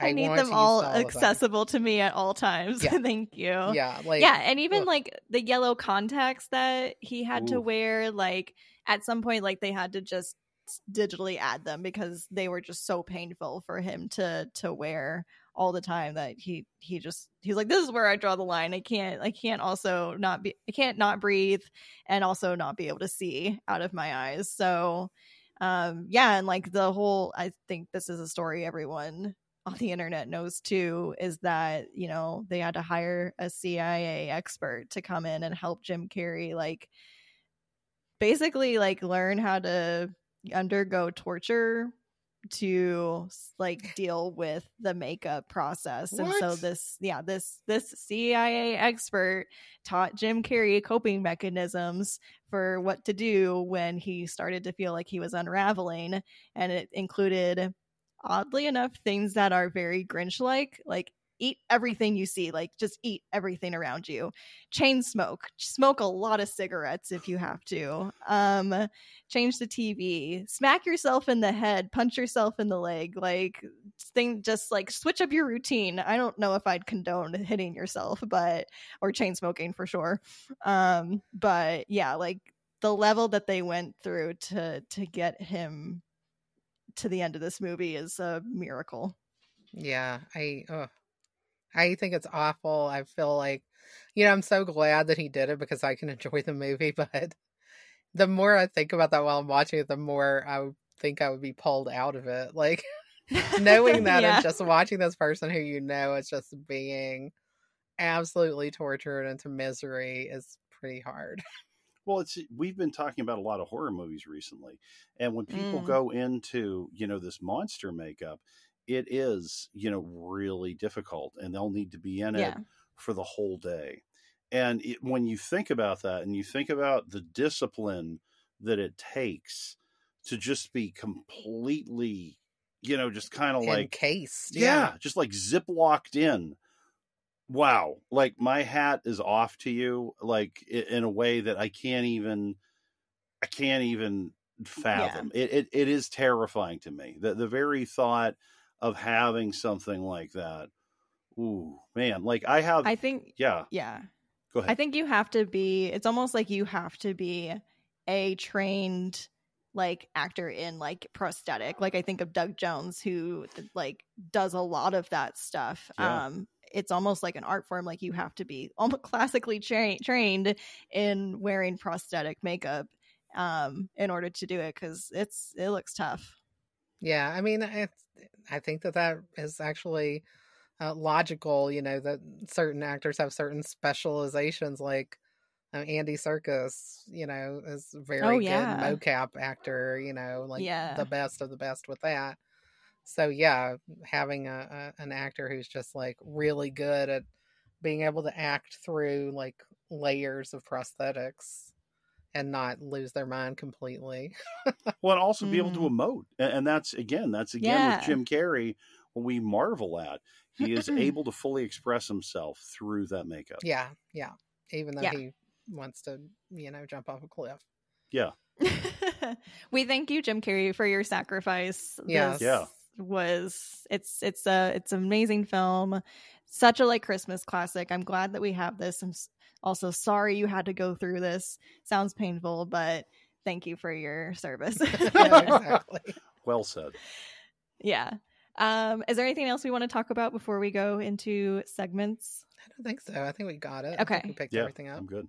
Yeah, I feel like we did. We did a great job, guys. So first segment is Duh Flick. And my first Duh Flick is, why Duh Flick is there a very dangerous hole in this mailroom with no rope around it where packages go to be sorted, but actually also smashed by a like I feel like that's also a commentary on like post office, and you put fragile on a package and it still gets damaged. But yes, why is there a hole just where someone can fall and die? Let's not do that. Because the Who's don't have a good OSHA system in place. That's it. Yeah. No OSHA in Whoville. Mm-mm. Yeah, I thought the same thing. And like, then you have your little child just standing back there, and you're like comfortable just being like, oh, just stay away from that. Like, don't go. Yeah, just don't go near there. Normal children. I mean, Cindy Lou's pretty well behaved, but normal kids would probably immediately go mess with that because you told them not to. Oh yeah, that'd be the first thing. Yeah, I mean, but the Who's don't seem to have a lot of safety concerns. It's a very hazardous environment in general. I mean, he's like, you know, Lulu, who is on that ladder, like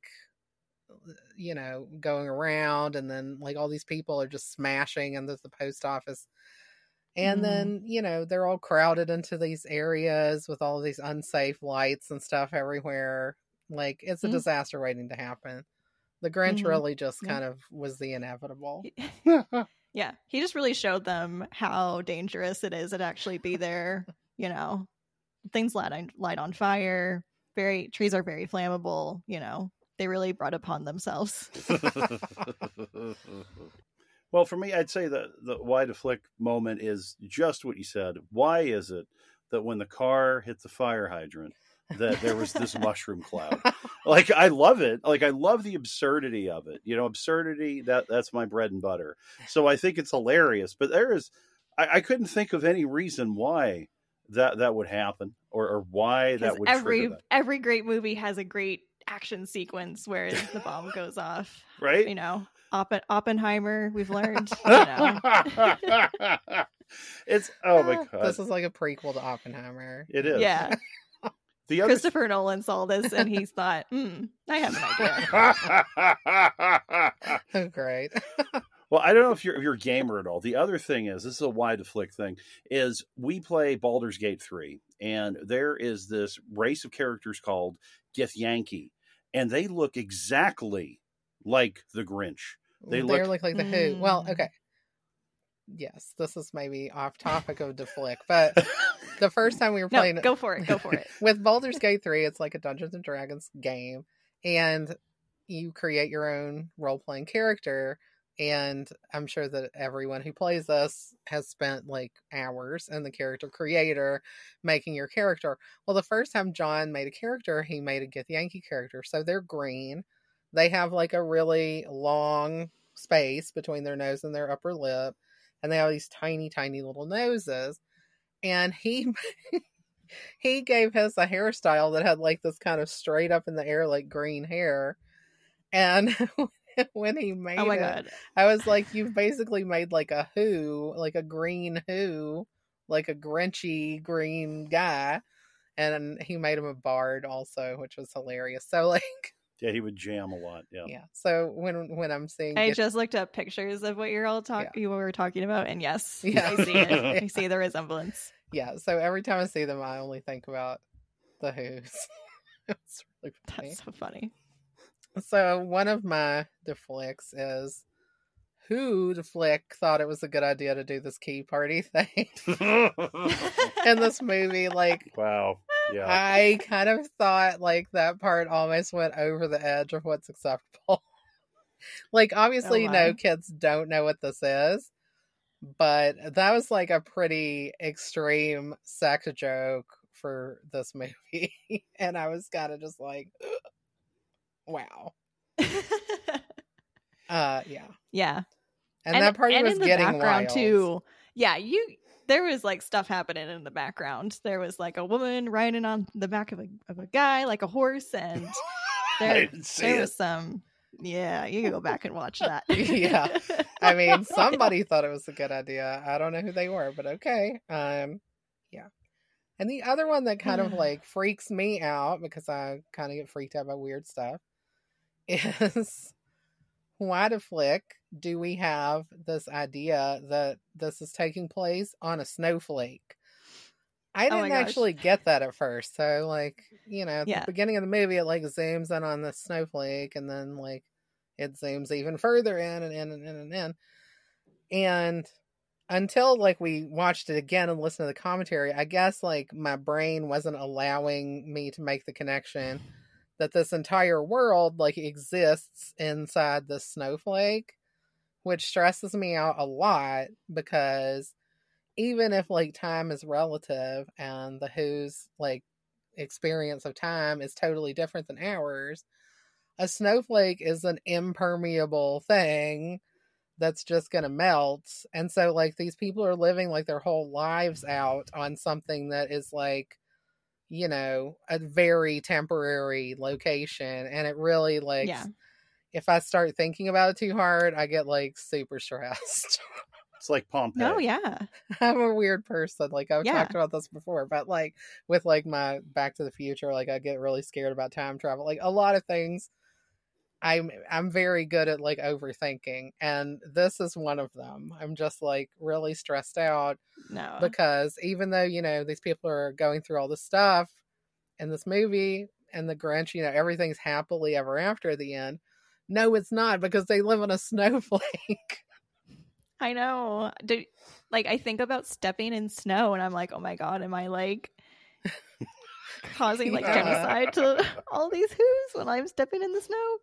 Yeah, that's an interesting choice, I'll say. Yeah, and I know they did it to be like a fantasy thing or whatever, but stop. Like, no, not okay. Well, I think it's very also similar to like Horton Hears a Who. Like these tiny who's live in these tiny spaces, like a dandelion. So yeah, and it is very, you know, scary in that movie too, where, you know, who somebody could be trying to, you know, blow a dandelion and it essentially like commit mass murder. So you know, I mean, they killed everyone. It is. I get it. Yeah. Scary thought. Yeah, Stephen King's Dark Tower series is like the nexus of all universes is in the middle, is a rose growing in the middle of a vacant lot. And if that lot got purchased or the rose got chopped down, then all of these worlds would collapse, you know? And I'm like, no, that's too stressful for me. We have to have a backup plan. I can't. Why can't snow just be snow? Can't a snowflake just be a snowflake? You have to make us worry about snowflakes now too. My last why the flick that I'll say is that, and this is something I kind of wish that they had included in the movie, if they're gonna do backstory, like why not do this too? If the Grinch is so bad, he's so like hates everyone, why the flick does he keep Max? And I think that's a really important like just like reasoning for us to see that he's not all that bad is that he does keep a dog. I mean, not that everybody who has a dog is a good person, because definitely people abuse their animals, and you can see Grinch doing that too. But like he does have a companion, and I wish we could have seen like how did Max come into the picture. I think that would have been really special to like see them, you know, unite and be like, and Grinch be like, I guess you can like stay if you want. So yeah. I love that idea. That would be an acceptable expansion on the story, but it wouldn't be a full feature-length movie. It would just be like a short. Like they could do like a little short that tells me how Max and the Grinch met and how they became, you know, friends. BFFs. Like, yeah. I want to know. Or frenemies. I don't know what they're... See, I never even questioned that. That's a great question. I literally never even thought of that. That I mean, I just accepted it somehow. I don't know how or why. Like, I mean, you know, the first thought I had, I was like, that's not a pleasant thought. But the first thought I had is like, he's going through garbage all the time. What if somebody threw out the dog? I had that just same thought when you said that. I thought that too. I thought maybe like somebody didn't want Max and dumped him, and the Grinch found him in the trash. Wow, that's sad. I can see that. That's like the Grinch's whole speech when he's, you know, critiquing the Cheermeister event. He's like, y'all know that like I get your trash, and your trash is all of your gifts. So you think that you're giving gifts to people out of nicety, but then you know what happens? They actually just throw it away because they don't need it. And so I get it. And I feel like that's also like great commentary on consumer culture. But yeah, like I could 100% see somebody having thrown poor little Max in that chute. And that person is garbage, and I'm glad they live in a snowflake. And they got him as a gift. That person, well, that happens though. That person Easter. was probably the mayor. Yeah, he's horrible. It's horrible. True. Yeah, but that is like, you know, at another holiday, Easter. There's a big issue because people give rabbits and chicks and things like that to people as gifts around Easter, and you know they. Treat them as disposable. They're not disposable. Oh, I never heard of this. Yeah, I didn't know that was a thing. Yeah.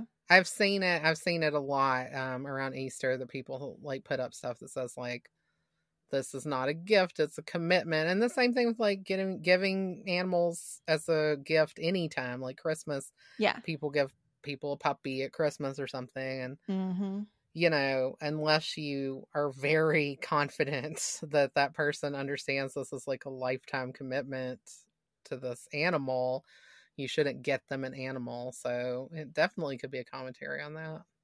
Wow. Yeah. Maybe that was just too sad to put into the movie. Ron Howard's like, sex party, yes. Throwing away puppies, no. I have to draw the line somewhere. Yeah, exactly. Oh, yeah. Any other deflicts before we move on? No, I think that was it. Okay. No. Okay. Now we have Dick of the Flick, and I feel like it's like pretty much a given that it is the mayor. Absolutely. Yeah, Mayor Mayhew, come on. Yeah. You're the worst. I mean, yeah, we've exhaustively discussed that, I think, at this point, but he is total trash, and we know. Yeah. It seems like if you're a mayor in film, you're kind of the dick. Like, it makes me think of Jaws. Yes. Especially. So, yeah. And I mean, to some extent, yeah, you could say the Grinch is a dick, but like, he at least owns who he is. Like, he knows that's what he is. And the mayor just tries to act like he's so like innocent and doing the right thing when really he's in it for himself.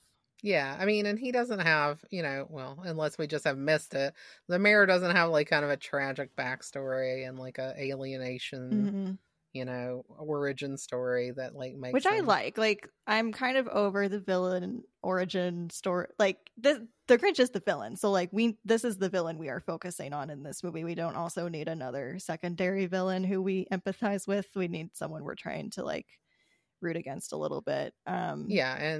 Just the mayor is just a crap person, and just let him be crap. Yeah. And then he has like this guy who's like his sidekick, who is also, I have no idea what this dude's issue is. God. Like, I guess his name is Hubris. He's obsessed with Hubris? him. That's Clint Howard's character name. Wow. Yeah. Okay.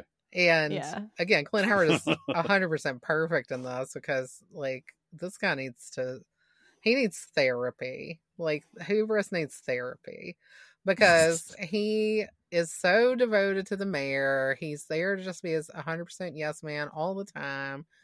But like, even when the Grinch goes nuts and like shaves the middle of the mayor's hair off, which is wonderful. God. Like, Hubris like grabs the shaver and like does himself too. Does it like, too. What? He can't let that. Really? I missed it. Well, you missed that? I missed it both times. Well, Yeah. he kind of turns away to do it, but like, it's like he's been so injured by like seeing the mayor hurt that like he has to, do it too. Well, the mayor says like, do something.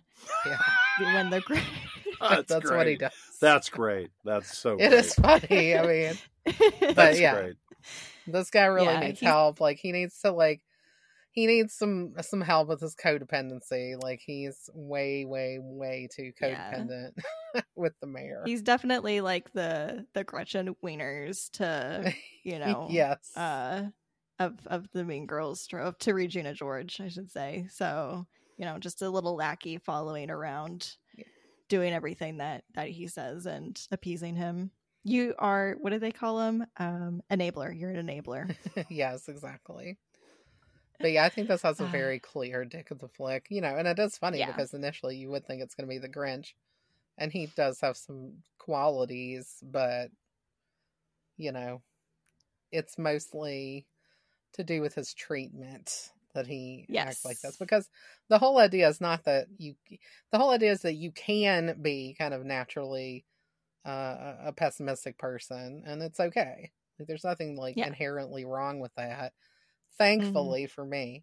But like, he most of his outward jerkiness has to do with the way that he's been treated.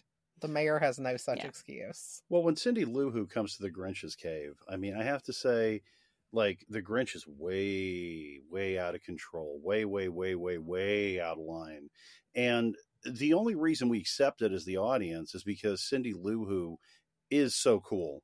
And she sees through that, and she just, takes the words that he's saying. I mean, he is a complete jerk to her up in the cave.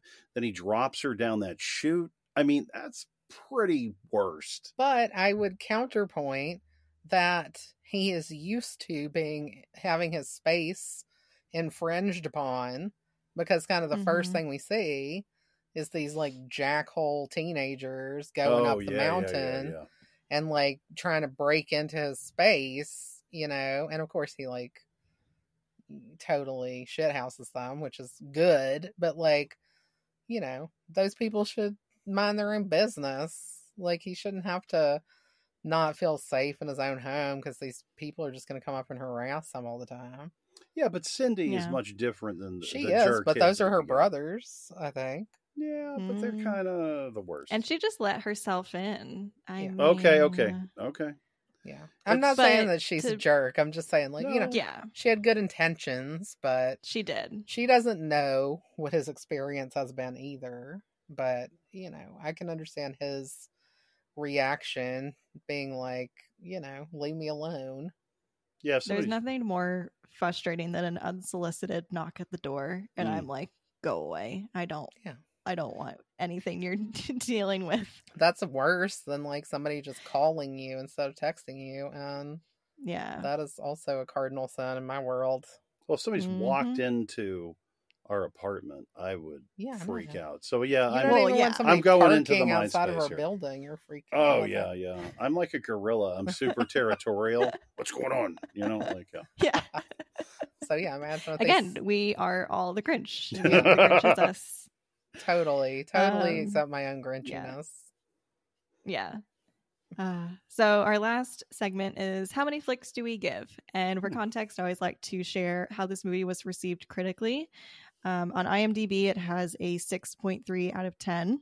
And then on Rotten Tomatoes, I'm a little surprised. It's not great. It is rotten from both sides. It's a 49% from critics, which really isn't surprising. Like, I could see critics being like, but a 58% from audiences too, and which is surprising because I feel like over time this movie has become like more beloved, especially like from me personally. So maybe it'll continue to climb. I mean, it did win an Oscar. It did win an Oscar for best makeup and hairstyling, and it held that world record for most prosthetics until Guardians of the Galaxy 3 came out this year. So it does have some accolades, but ultimately it seems that critics and audiences didn't like this. I think that's the wrong audiences who are voting in here, because every time I see this movie talked about on social media, it is like, oh my god, I love this movie. This movie is for me. So let me ask you guys, how many flicks do you give for this movie? So I totally can understand why critics probably don't like it. This is not like a critical kind of a movie. I can't imagine like Roger Ebert back in the day being like, "Oh, this is a great film." No, this is cinema. This is a solid 2-star for Roger Ebert. But yeah, out of 5, I would probably give it like I would give it like a 3.7 out of 5, or I hope that kind of translates into like a 7.5 out of 10, because I think that it's a fairly solid movie for what it is. I think that it's technically really well done. I think Jim Carrey is a 10 out of 10 by himself. And, it's a fun Christmas movie. It doesn't take itself too seriously, which is great. It has meaning to it, but it's not just like punching you in the head with it. It's not like treacly, because sometimes Christmas movies get a little too sweet.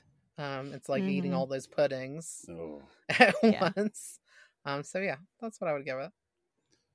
Yeah, I think for me, I would go 4 out of 5. I feel like it's a very good movie, but I think what is so unique with this one, and this has happened to me with other films, which is I feel like I needed to see it and then like sit with it for a while. Now, since I'm seeing it now, like in my late 40s, I feel like I have a bit more perspective on things. But if I saw this in the year 2000, I would have been probably pretty much the worst you about it. You would have been like a hate voter. Yeah, I would be I like... think most of those voters are like hate voters. Exactly. They're like, I don't know what this over-the-top stuff is. Like, I can hear them. It's just like, I know what's going on there. But, it's like we have the Christmas spirit. You have a lot of really great talent on screen. And then, you have the production design. You have the music. You have the makeup. there's nothing here that is left unturned, in my opinion. And I also feel that they do a great job with linking up to the source material, which I can't believe they did that so well. Again, that was the biggest thing for me, is when Jim Carrey sang the big song, I went, oh my God, this song means so much more now. So that's where I would go, 4 out of 5. Yeah, I think if you had asked me in the year 2000, like what I would give this movie, like I probably would have given it like a 2 or less. Like I just I did not care for this movie whatsoever. And now that I've, lived a little bit, I understand things a little bit more. I think I'm comfortable at giving this a 4.5 out of 5, honestly. Ooh. Like it's really up there for me, and it really has to do with Jim Carrey himself. Like most of my points are for him, and then also Anthony Hopkins too. It's just like such a pleasure to have him be part of this movie. But yeah, it's so fun and relatable, and like I watched this movie twice in preparation for the episode, and I still laugh at so many parts. And like, it's like I am anticipating the parts to come, and then they come, and I'm like, oh, it's great. Still great. I still laugh. It's amazing. Jim Carrey, you're so good. I love that he committed to the role. I feel like he's the best like Grinch that we could have gotten for this, especially for this character. And like, yeah, honestly, like why I don't give it like a 5 out of 5 is I could have like sat with more Grinch stuff. Like I could have had more solo time with the Grinch, like contemplating existentialism and like, commenting on his weight, or like commenting on like what he was going to eat for the day. Like I just could have had more of those moments, honestly. So yeah, I'm pretty confident in giving it a 4.5 out of 5. I think it's definitely in like, now it's in my top 5 Christmas movies of all time. That's awesome. Like, I'm so glad we picked this because it was pretty random. Yeah. Yeah. It was kind of a little bit random on our part to pick this because I just don't know. Because we haven't rewatched it, we wouldn't really pick it for our show normally. Like now, like 3 years from now, I might, because I liked it and I would add it to my rotation. But it's really great that we picked something that you love, that is such a comfort film for you. I'm psyched. I love it. Yeah. Definitely. Thank you for picking it. And I'm glad I got to have this be the first Christmas movie for our series this month. I feel like it's a great one. I'm definitely going to continue watching this one throughout the rest of the month, probably because it's just so good. But yeah, thank you guys so much for coming on the podcast. I want to give you both a chance to plug your awesome podcast and let the listeners know where they can find you guys. Sure. So we're Comfort Films Podcast. You can find us on Instagram. That's where we're most active on socials. And if you want to go listen to our show, you can pretty much listen to it wherever you would find your podcasts. If we're not on your favorite platform, reach out on Instagram and let us know. Most people listen through Apple or Spotify, and some through our website, comfortfilmspodcast.com. This month, we are also doing some holiday films. So you can drop by for those. We also just got done with a Robin Williams month. And we had a special episode this last week that was an interview with director John Harrison, who also was an assistant director on Creepshow and composed the music for it. He was a big collaborator with George Romero, so we had done a big month on Halloween movies and George Romero in particular. So it was really exciting to be able to do that interview show. And we just put that out this week before we shift over to our holiday fare. Yeah, we always like to change it up. You don't know where we're headed, We go to Robin Williams, then we go to like a master of horror, and now we're at Christmas. I mean, that's the Comfort Films podcast. Yeah, we're a little crazy like that. I mean, we have just hit 100 episodes recently, and I'd say, it was pretty exciting. That's definitely the longest we've ever stuck with anything, I'd say. But talking about movies is just something we love, and our definition of comfort is definitely a bit different than other people's, I'm sure. But we love talking about the movies that make us happy and make us want to keep coming back for more. Yeah. I mean, if you want to check us out, Instagram, YouTube, Comfort Films Podcast, comfortfilmspodcast.com. We've also got some essays on there from guests that we've had talking about the films, different memories that they've had. Including Claire, who wrote about Jurassic Claire. Park. Yes. Jurassic Park, yeah. Yes. You know me, guys. I love my Jurassic Park, so always happy to create more content for that. Yeah, and that remains in one of our top episodes, so we were happy to have you for that. Yay. Yeah. Yes. Yes, I love that movie. And I just finished listening to your Robin Williams month, like all your episodes for Robin Williams month, because you guys, listeners, know that Robin Williams is my OG number one all-time favorite. So I obviously loved listening to your month of Robin Williams. I was like, when you announced it, I was like, I'm so excited. I know we actually made it a little bit of a short month, but I'm sure we're going to do more Robin Williams in the future. But yeah, when we did the Birdcage, I think that had actually been one of your potential picks, and I was sad that we couldn't have you on for that one as well. But who knows? Maybe I'm glad that you covered it. I'm glad that you did it, and so I could listen to it. Well, maybe one day we'll do a rewatch, and if we do, we'll have you back on for that because it's a great movie. I think we could have done 10 shows about the Birdcage. You could just have a whole podcast about the Birdcage. So much info. Yeah. Yeah, there's the movie. Yeah. There's the other movie. There's the other movie. There's the show. Broadway show, Yeah. Yep. Man. So many things. Right? Amazing. Well, so for our next flick here at Why the Flick, we are keeping the Christmas movie theme going. Next episode is also going to be our last episode of season 3 before we take a little short break. So we're going to leave you with another Christmas movie. But you know what? If you thought that we were going to cover a classic feel-good Christmas movie, you would be wrong, because we're not doing that. We're going to keep the unhinged Christmas movie train rolling, and we're going to cover Violent Night, the David Harbour badass Santa movie. That's awesome. Nice. The guy who made that movie was actually at an event that I went to last night. Oh my God. I went to the Egyptian Theater here in LA, and the guy who wrote that, Pat Casey, was there. Yeah. It was the last episode of Mick Garris's podcast Postmortem. They recorded live, and he had guests. Oh my God. He had former guests of his come back to ask him questions during an Ask Me Anything segment, and Pat Casey, who wrote Violent Night, was one of the people. So that's really cool. That's amazing. Oh my gosh, how crazy. Yeah, I was just reading up about how they came up with that story, and we'll get into it next episode. But yeah, so crazy, and I'm excited to definitely talk about that movie, another unexpected Christmas movie, much like How the Grinch Stole Christmas. But I'm going to be joined by my former co-host and friend of the pod, Elizabeth. Hey. So she was the first guest on season 3.